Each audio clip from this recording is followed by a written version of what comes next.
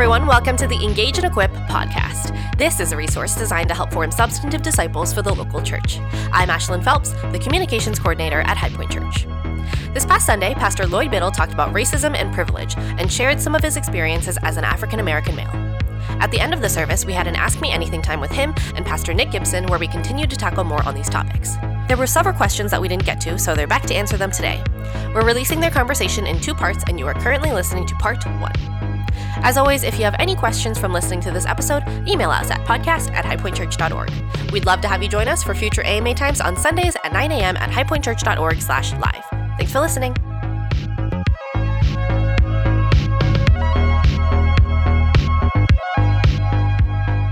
Hey everyone, welcome to the Engage and Equip podcast. This is the Ask Me Anything edition following the June 14th worship service.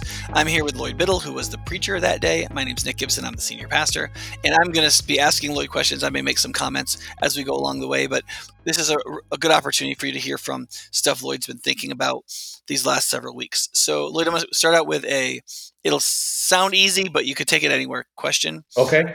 Which is, what do you think High Point can do to better minister to and serve our Black brothers and sisters in Christ? Outstanding question. And just keep in mind, this is just one African American with a very particular perspective on what things might be transformative, right? And or just plain just simply helpful. So I guess I'll just start by telling you kind of what I do. And if you're a High Point person, you've heard this before, but it helps you understand how I think. And then I'm going to translate it to your gifts and your interests and your passion. So my gifts and interests and passion is in education, because I have personally experienced how having a high quality education, both in terms of a Catholic school primary education, then an elite prep education, then a state school, University of Illinois, best state school in the state, the state school, Champaign-Urbana, then Northwestern, so I'm a big believer in education. So that's my passion. And when I looked at the data, it suggests that the gaps in education in reading and in math happen very early. And once they're early, they're hard to close. So for 4 years, I worked in Mrs. Smith's first grade class, and I was her partner. And then Becky Kunder, the principal's partner, reading with kids, helping them with their reading. So my passion, my interests, my gifts. So I would say to you, what are your passions? What are you good at? What are you interested in? And then ask yourselves, how can I take my passions and gifts and interests and use them to be helpful to solve some of these difficult problems that the African American community is working through? So do that self-inventory. Find out what your passions are. Some people's passions are helping the homeless. The woman who runs Shelter from the Storm, I believe her first name is Tammy. She was just so caught up in trying to help homeless people that now, after some years of serving in that space, she's the executive director of Shelter from the Storm Ministry, helping currently now 10 or 11 families led by single moms, currently right now all African American, with their children. And then within a year, having these women go and be independent with their own jobs and their own apartments, with freedom, giving them counseling, both psychological and financial, FPU classes, as well as emotional counseling to help these women get back on their feet, to be whom God intended. And their house mother is a dynamic Christian woman who just loves and encourages and coaches these women day to day. That was her passion. That's Tammy's passion. My passion is education. What is yours? What is your passion? How can you deploy that in a way that helps the African American community? So those are the kinds of questions you should be asking yourself. Cool. Great. And I'm assuming from that answer, Lloyd, you'd say that would be true for our Black brothers and sisters in Christ, and also just our Black neighbors. And I'm glad you brought that up. Very few of the kids who I'm a tutor or mentored are whose parents are active in church. I just know that just from talking to the kids casually. So I'm not dealing with typically Christian children. I'm dealing with just children and trying to help and coach them. Yeah. So get out there in the public square, work with some non-Christians, love on them, and see what God might do, what doors God might open. Okay. Okay, this is kind of an interesting question. Okay. Somebody asked, I am a Caucasian person. Yes. And I have an uncommon last name, and there are numerous African Americans who share my last name. Okay. Which is good evidence that my ancestors had slaves. I don't know them, but I've wanted to apologize because I'd like to be part of their healing. Do you have any suggestions? I just thought that was a really interesting question. And I mean, that's just kind of a weird position to be in as a person. Be like, oh, I have a last name a lot of Black people have.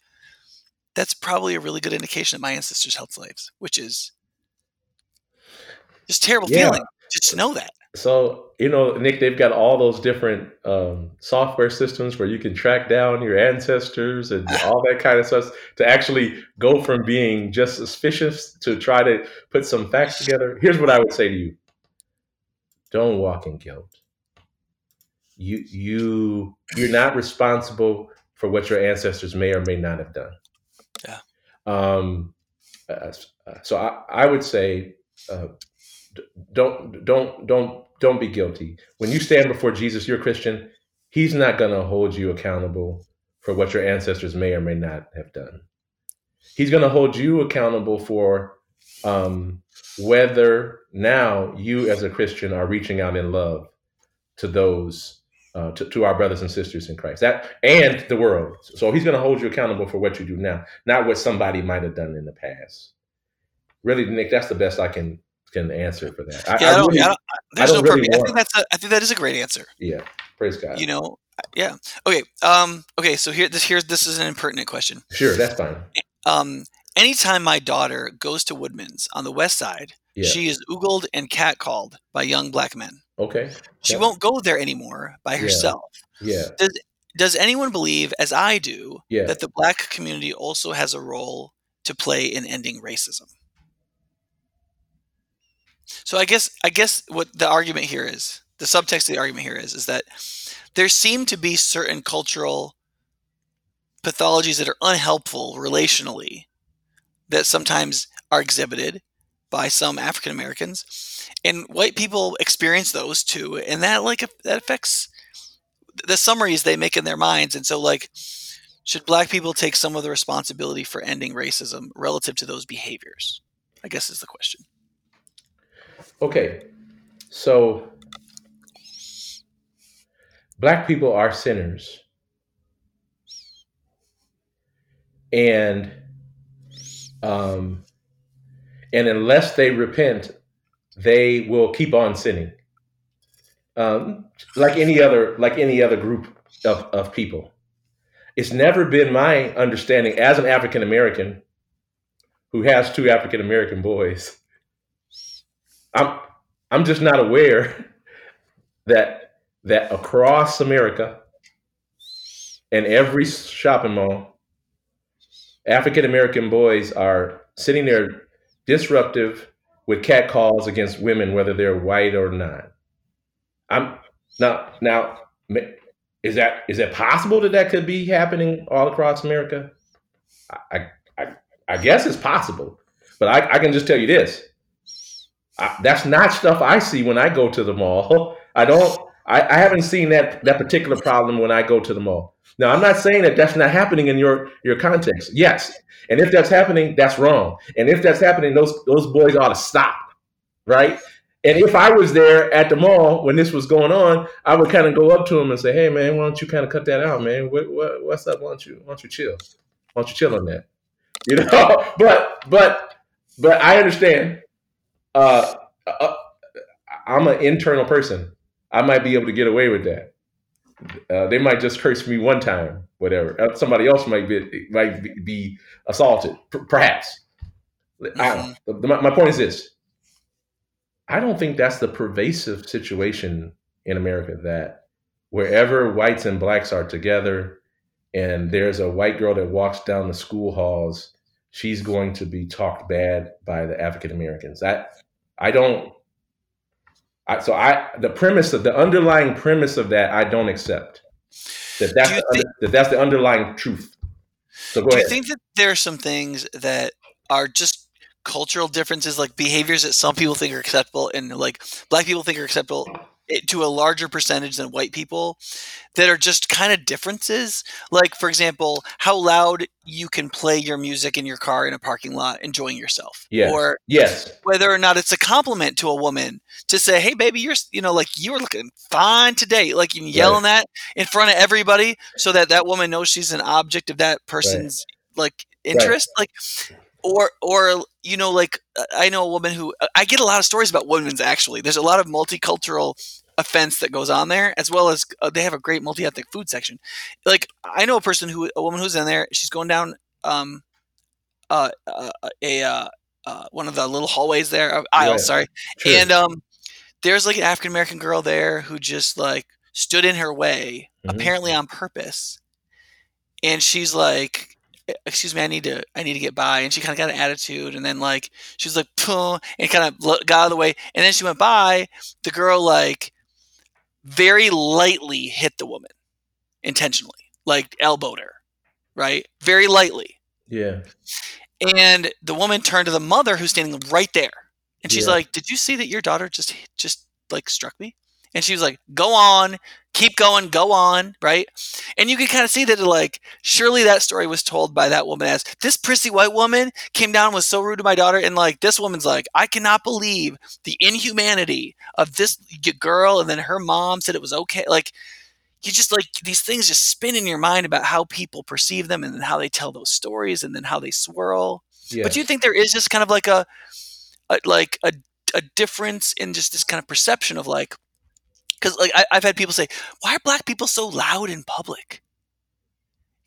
But like, and you're kind of like, well, maybe they think it's okay to be loud in public. Some of them, like maybe that's fun. Well, Nick, oftentimes when I was in college, I would say, man, why do all the frat boys who are in these houses, largely white, why are they drinking themselves to death every weekend?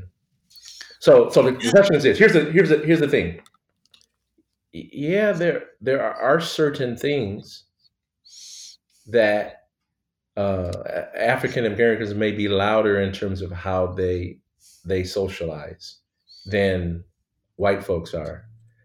That's something to understand, and I think that's something that to be understand and to be that you should be able to manage relatively easily. Now, in terms of things like you're being bullied by the black people at your school, that's something that has to be dealt with. That's something that has to be dealt with educators and parents' involvement. That needs to be handled. And I know that kind of stuff happens. It happens cross-culturally and within culture. I mean, like, I remember, like, I just remember, like, one of the first times I played outdoor basketball at college. Yeah. And about half my college was from the city, maybe 40% was from New York City, mostly African American, right? People were saying really mean things to me while I was playing basketball, and like I just was not used to a culture of trash talking. I just wasn't. Okay. And they'd say mean, they'd say these things about my mom, they'd say things about my genitals. And I'm like, I know they're having fun, but they're also trying to get in my head. Okay, this is like, and like it took me a while to just like get used to it. And I was like, okay, I'm white. Am I allowed to trash talk back, or will he beat me up if I do that? And like, there was a guy who clearly it was his job to trash talk, and another guy was like his job to dunk. And it was just like a totally different cultural thing, right? Yes. Like I play basketball. Yeah. Black people and white people call fouls totally different. Like in my experience, that's what like. Yeah. Like if you're black, you're supposed to be able to score even if you get fouled, unless you get raked. Yes. And white people just like, you fouled me. Like, that's a foul. Right. Boom. It's a foul. Right. Don't foul me. Right. And like I've had big arguments where I play basketball where like young black guys will come and play, and we've got these old white guys playing, and like I'll go for a layup, and he'll foul me, and I'll be like, "That's a foul," and he's like, "You should have made it anyway. What are you doing calling a foul? You can't call a foul." I'll be like, "I just called a foul, so it's a foul." You know, like, do you feel like there's just there are cultural differences that we moralize that are cultural differences? Yeah. And then there are cultural differences that like you could understand why the other person wouldn't like it. Like catcalling might be an example of this. You'd be like, you can understand how like a feminist. So, as a Nick, are you saying that catcalling is a uniquely African American thing? No, as a white guy, what I'm saying is there's some people. No. What I'm saying is I think it is women respond to it differently because I know white women that don't mind at all. They're kind of flattered by it, and then other white women who are just horrified. And I've met black women who don't particularly like it, and I've met black women who seem to think it's fine. Yeah. You know what I mean? And men, when they yell, "Hey, baby," they don't know which kind of woman that is. You know? Yeah. So I think what we're saying is there are some things that are unique to that could be unique to our cultures that can be aggravating to other folks. Yeah. And African Americans have been dealing with this as we reach out, or as being minorities in the U.S. And me in particular, 7% of Dane County. Right. There are things that white folks do that can be irritating to me. And I learned to manage the things that are sinful. I have to challenge and deal with. Most of it is just quirky, just different. Most of the stuff that's different. This is my experience, Nick, is this. Most of the stuff is just quirky and different. I just get over it. If there's stuff that's sin, then I got to manage that. And so you've got to do what's the difference? What is just a quirk? I don't like loud people. What's your problem? That's your problem. If they're not in the library, get over it, right? Get over it. But if somebody's bullying your child, that's a different thing. That's a different thing. That's not to be tolerated. So we got to parse those out. Yeah. I think that's true. Yeah. So, all right. So there were apparently a bunch of comments about your police in front of the bank story. Okay. Of people who are like, I'm gonna change what they said to make it, I think, a little bit more sympathetic, but it was kind of like, I don't get it. Like it's part of policing to grab nearby people who generally look like suspects and then see if those suspects get identified as the person. That's the only way to investigate such crimes. Yeah. And Nick, so the misunderstanding is this, and this is where it's I have found traditionally, as I have talked about these things with white people, is here's the misunderstanding. Because I'm a black man, I'm a suspect. In the police officer's own words, he said the woman whose purse was stolen was a black man with a red jogging suit. Mm-hmm. I was a black man with a blue jogging suit with a red stripe. So that's the first offense. That's the first offense. So he should have got, when he talked to her, something. I assume the woman knows the difference between a red jogging suit and a black man with a blue jogging suit with a red stripe. That would seem obvious to me. Now, maybe he felt that he had to just stop all of the black men that were in the area that had a jogging suit on because she didn't quite know. And if that's the case, and they needed to do a lineup, they needed to come up with some form of a lineup. What I'm saying is, in broad daylight, right in public square. Mm-hmm. I'm just saying, let me finish, Nick. I'm just saying, think about that. Put yourself in my shoes. Put yourself for a minute. Put yourself in my shoes. Right. And be the minority and have them take you out in front of your place of employment to do a lineup right where you work. And have yourself think this. Have yourself know that you're not even possibly guilty. Watch the woman look at you and say, "Oh, of course not. This guy is not." Keep in your mind what the police officer told you, which was he was looking for somebody with a red jogging suit and perhaps think that the issue was I was just a black man at the wrong place at the wrong time, and I just fit the stereotype description. And now, I fully get it. That's hard for you to do. I wish I could make it more clear to you. The only way you would understand it better is if you actually had to go through the situation. If you went through the situation and you talked to me, my guess is you would understand what I was talking about. I would 9 out of 10. I'd almost guarantee you'd understand what I was talking about.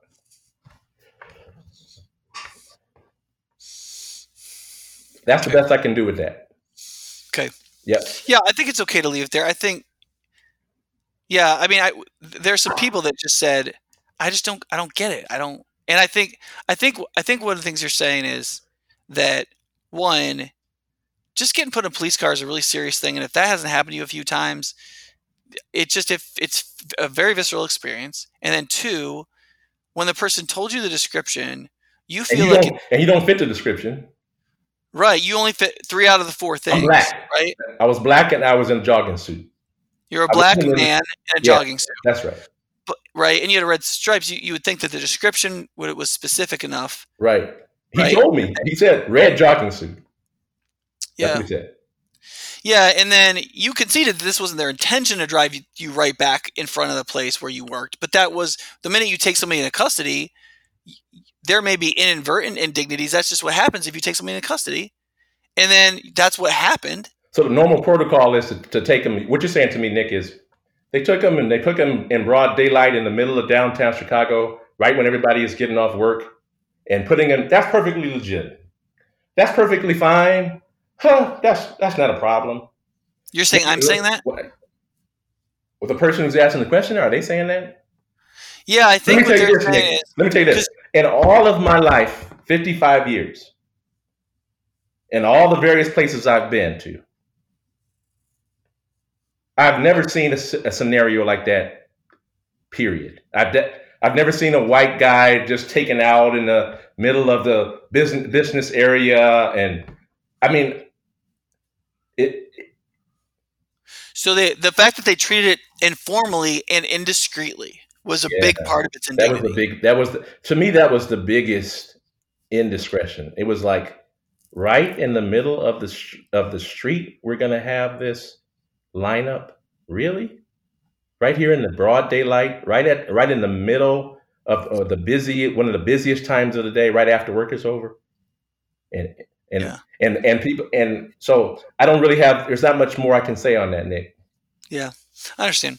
I think some people, some of these folks, I mean, because there was one person that actually just wrote that their heart was really heavy just reading some of these comments. But the thing is, like, man, this is how some people feel. They don't get it. They don't go like, well, yeah, you got to interact with the police. The police is supposed to do this kind of stuff. What's the big deal? But what you're saying, no, I would have rather been taken down to the station. That's right. Because they would have taken me down to the station. They would have treated the thing formally, and I wouldn't have been out in public. That would have been better. It's not, to me, it would have been better to miss my game and to have my whole night time-wise ruined, but to not be like pulled up on the side of the road like we're doing country justice. Like that wasn't, and that, like that, all that you put all those together, that the description of the jogging suit should have been good enough for them not to stop me in the first place. That was the first indignity. Right. So number one was I was black, and I didn't fully fit the prescription. I was not wearing a red jogging suit. Right. I was wearing a blue jogging suit with a red stripe down the side. That's the first thing that's wrong. Yeah. The second thing that's wrong is they're going to do a lineup in broad daylight in downtown Chicago. Right. Really? Which of course, this isn't good legal practice because now they can't do a lineup. Because the lady saw you in the car, so now if they do a lineup later, no, it wasn't that she saw me in the car. It wasn't. I wish it had just been that. I had to get out of the car. Nick, the police officer said, "Get out of the car so she can take a good look at you." As I was stepping out of the car, the woman said, "No, that's not the guy." Well, yeah, I don't have a red jogging suit on. I got a blue jogging suit on with a red stripe. And so she dismissed it very quickly. But I'm right in front of my bank in broad daylight. I really, there's not much I can say to help anybody. If they don't get it, I'm sorry. Yeah. Okay. Well, I think that's we've done enough on that. If it was helpful for them, helpful. It's not. I don't know. All right. But I feel like the way you talked about it, I feel like if you put the accumulation together, and yeah, I mean, I think that's helpful. Okay. All right. Let me look for the next thing here. So here's the one that we talked to Debbie about. Yeah. I was wondering if Lloyd could provide some insight into how implicit bias and microaggression can perpetuate racism. Yeah. So we briefly, right after the service was over, Nick and I captured my wife and just we're talking to her a little bit about this. And I am going to reflect what she said as best as I could. And what she said is, when we say these things that oftentimes could be unconscious, Lloyd, your hair is a little nappy today. When we say these kinds of things that maybe we're not even aware that they're offensive, they injure the person just a little bit, like a little slit. Taking your hand and touching a black woman's hair, for instance, just because you see her and her hair is different, she's got a strange style, and you're intrigued by that, and you just assume that you can go and touch it because you're just trying to learn things. These kinds of things are offensive, and you're not aware of them. Some of the things that people do and say that are microaggressions can come from a heart that's just biased or discriminatory. You never know which is which, right? You don't know at the point of if you're receiving the microaggression whether somebody really it's a sign of a bad heart and underneath racism. You don't know, but it could be that there's a person that that's constantly telling these racy kind of jokes that are right on the borderline about your culture, but they're always doing it. It could be that they're just racist and they need to stop, or it could be somebody just needs to say something to them to let them know that they could be offending someone, right? We don't quite know the difference, and so I'm not ready to say, Nick, when I run into somebody who is guilty of a microaggression that they're racist. I just don't believe that. I don't think that's true. If somebody is a repeat offender on these things, somebody needs to come alongside them to let them know what they're doing and to ask them to stop. And if they then continue to do it, they probably have some sort of a problem. Yeah. Yeah. And you think that those microaggressions, those sorts of things, Mm-hmm. and I mean implicit bias, Mm-hmm. we're assuming is what produces microaggressions, right? Yeah. And that those things perpetuate racism in that, especially if they're not called out, or if you just they do them can and it's perpetuate. They then can you perpetuate just keep racism. doing them, right? Yeah, they can perpetuate racism if you just let them go unchecked. So if I'm offending you along racial lines, if I'm saying some things, if you're a Mexican American and I refer to you in a way that you don't like, and and you tell me the right way, and I just completely ignore you and keep saying it my way, that's probably my problem. I don't love you enough to even identify you in a way that's dignifying to you. That's my problem. I need to fix that, right? But you would say that, if you referred to a Mexican American person, yes, go ahead, as like a Latino, and they said, Lloyd, I prefer Mexican American, then I would try to do that as a Mexican. I think you wouldn't classify. But you wouldn't classify you're calling them a Latino a microaggression. I wouldn't. But just if you kept doing it. But if I knew they preferred to be referred to as a Mexican or a Latino, and I intentionally referred to them the other way, now that's a microaggression. Yeah. Now that's a microaggression, right? That's my personal opinion. Now I'm trying to do something. I know what they would prefer. I know how to love my brother the way they would like to be. And I just do it the other way because that's what I want to do. Then I've got a sin problem that I need to deal with. That's what I'm saying. Yeah. What would you say to people who feel like the development of the language microaggression Yes, go ahead. is like their response is like, this is crazy. Like, the only reason we need this language is because there aren't hardly any macroaggressions anymore, and now they got to come up with something new so that white people are guilty all the time. Wouldn't you say something like, no, there's always been these things. This is a language we're using that's fairly clinical and businesslike, so that we can talk about ways people are sort of racistly impolite and harm people and hurt and marginalize people, but that aren't like nobody gets punched or burned. Like, it's not like a new thing. It's just we're trying to come up with language so that we can talk about it in the business atmosphere, in the workplace, in the academic atmosphere, in a formalized enough way so that people can understand what we're talking about. Yeah, I think yes, your point B is accurate. And let me give you a practical example. I've been very uncomfortable talking to people about privilege.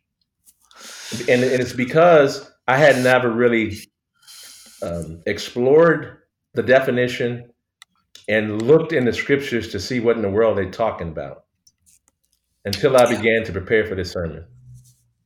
Mm-hmm. When I began to prepare for this sermon, I saw privilege all over the place. I'll give you another example in the Bible. Joseph is in Egypt, and he's an upstanding man, given authority for everything within his owner's responsibility. Everything is prospering.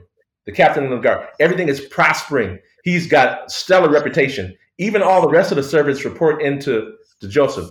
There's one problem. The captain of the guard's wife thinks that Joseph is handsome, and she would like to connect with him, if you know what I mean. Mm-hmm. And he's a godly man, though. He's a godly man, and he refuses to do this sin against God. He refuses to do this. So what does the woman do? She keeps going after him day after day after day.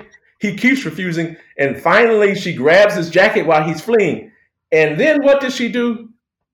She Amy Coopers him. She lies. And she says to her husband, this guy came in here to try to, the inference is, rape me. Mm-hmm. And you need to do something with him. And of course, now Joseph spends, the Bible doesn't tell us how many years. He spends several years in prison for no offense of his own. Mm-hmm. His offense was that he was being godly. That was his offense. Right. So privilege is just a term that's being used to describe when the majority group has this power and privilege that, in this case, Joseph didn't have. He was right. There was no servant there that would have said that Joseph was doing anything to this woman. She didn't even have to have witnesses. She just told her husband, this is what happened, and Joseph goes into prison. Mm-hmm. So that term of privilege is just a descriptor of things that have already happened. I do think you're right in terms of those microaggressions. It's just terms that are given to try to explain how we are offending our brother or sister. It could be in terms of sexism, how we're offending them that nobody has ever called out now, and now we're being made aware of it. They're labeling these things so that we can deal with them. Yeah, and you would concede that there's lots of kinds of privilege. Yes. Tons of different kinds of privilege. I would. But that white privilege is a fairly pervasive privilege. Whether we think it's a super heavy one or a rather light one, it's a real one. Yeah. It does confer a benefit. And so it's something that needs to be paid attention to. Yes. And structurally undermined if possible, so that not to the point of killing white people, but to create real equality as much as possible. Right. I just don't believe people should be guilty about whatever privilege that they have. I think that they should be aware and steward it well. Yeah. I'm going to ask you a few more impertinent questions, and then after that, I'm going to ask you about some people who are reading these questions and got kind of discouraged by them, you know? Okay. So, because I think that's important too. Okay. Those are both important things. So, all right. One person asked, do you think we confuse cultural differences with racism? Can you clarify that for me?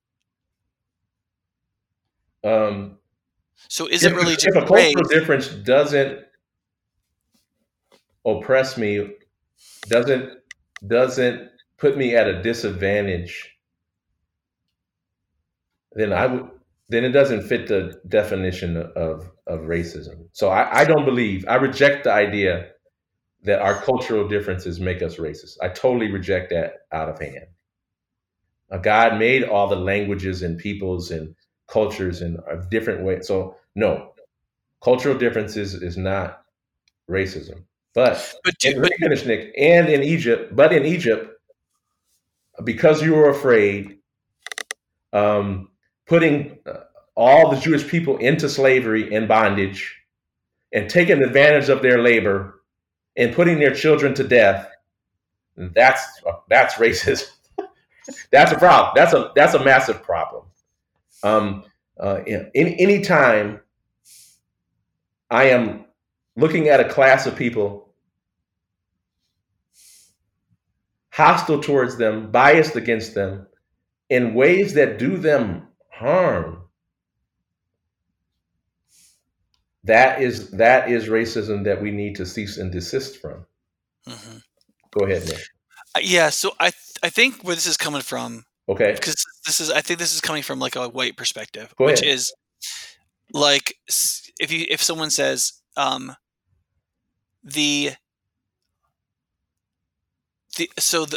say they say, no, when I have a certain feeling about a particular African American young man, let's say, okay, right, it's not the fact that his skin is black or that he's phenotypically African. Go ahead. The issue is that there is a way in which he has culturally embodied his blackness that I don't care for, or don't trust, or don't want to be close to, or whatever. And so I'm not really being racist because I don't believe inherently in the inferiority of him as a black man. What I believe in is so I'm going to put a real fine point on it here, is the cultural inferiority of the culture that he has made his own enculturation, as opposed to the enculturation which I prefer. That's not racism. That's a profound distinguishing set of ideas about how human lives should be lived and how human people should enculturate themselves, and therefore how they should relate to others. So that's not racism. That is a difference in convictions about how we should culturally live as human beings, right? But I know that most of the folks, I know that most of the folks feel that that is racism.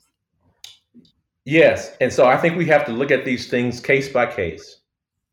These things that are that these attributes that you believe African Americans are exhibiting on a regular basis, we have to look at them on a regular basis, and we've got to determine on a case by case basis what is sin and what is just people are different that you don't like.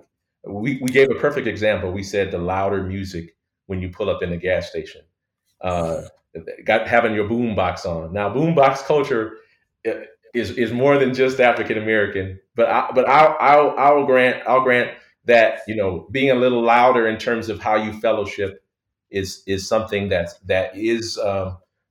can be typical among African Americans. So we got to determine between the things that are offensive and sinful and the things that are just different, and we got to know the difference. Because I got a feeling that I'm going to disagree with a lot of what some people say is emblematic of African American people. I'm just going to agree that it's not. I'm going to say, yeah, there are some people that do that, but that doesn't represent my culture. That doesn't represent my culture. Friends, we're going to do 2 episodes here, so we're going to close this one up here, and we're going to do another episode that Lloyd and I are actually just going to start in just a minute. But I do want to say this: if you don't get to listen to one of the other episodes soon, we believe really strongly at High Point in candor and in asking the real question in earnest. But in this kind of issue, we're talking about things that other folks have really strong negative feelings about, feelings that we sometimes label as traumatic feelings, which I think that's a fairly accurate way of characterizing them, because a traumatic experience is that which wounds you and very strongly associates your future reaction to things. And a lot of experiences people have with racism are traumatic because they create these future experiences of people's emotional reactions. And so this isn't an easy way to have a forum in which people are being candid, yet that is what's necessary to create unity. And so we're trying to do this the best we can, but there is no way to do this that doesn't hurt people's feelings and that isn't really difficult. So I hope that if you listen to the other episodes and walk with us through this, you'll realize that we both need to be careful and we need to be candid. So so we'll see you in the next episode.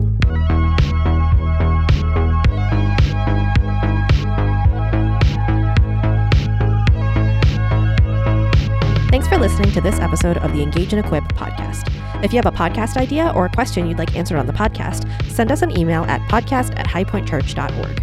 If you'd like to find more episodes, you can go online to highpointchurch.org/podcast. You can also find us on Apple Podcasts, Google Podcasts, Overcast, and other apps like that.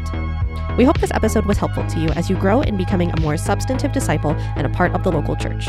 If this episode was helpful to you, rate or review us on Apple Podcasts or share this episode with a friend. Those are some of the best ways we have to reach new listeners. Until next time, thanks for listening to this episode of Engage and Equip.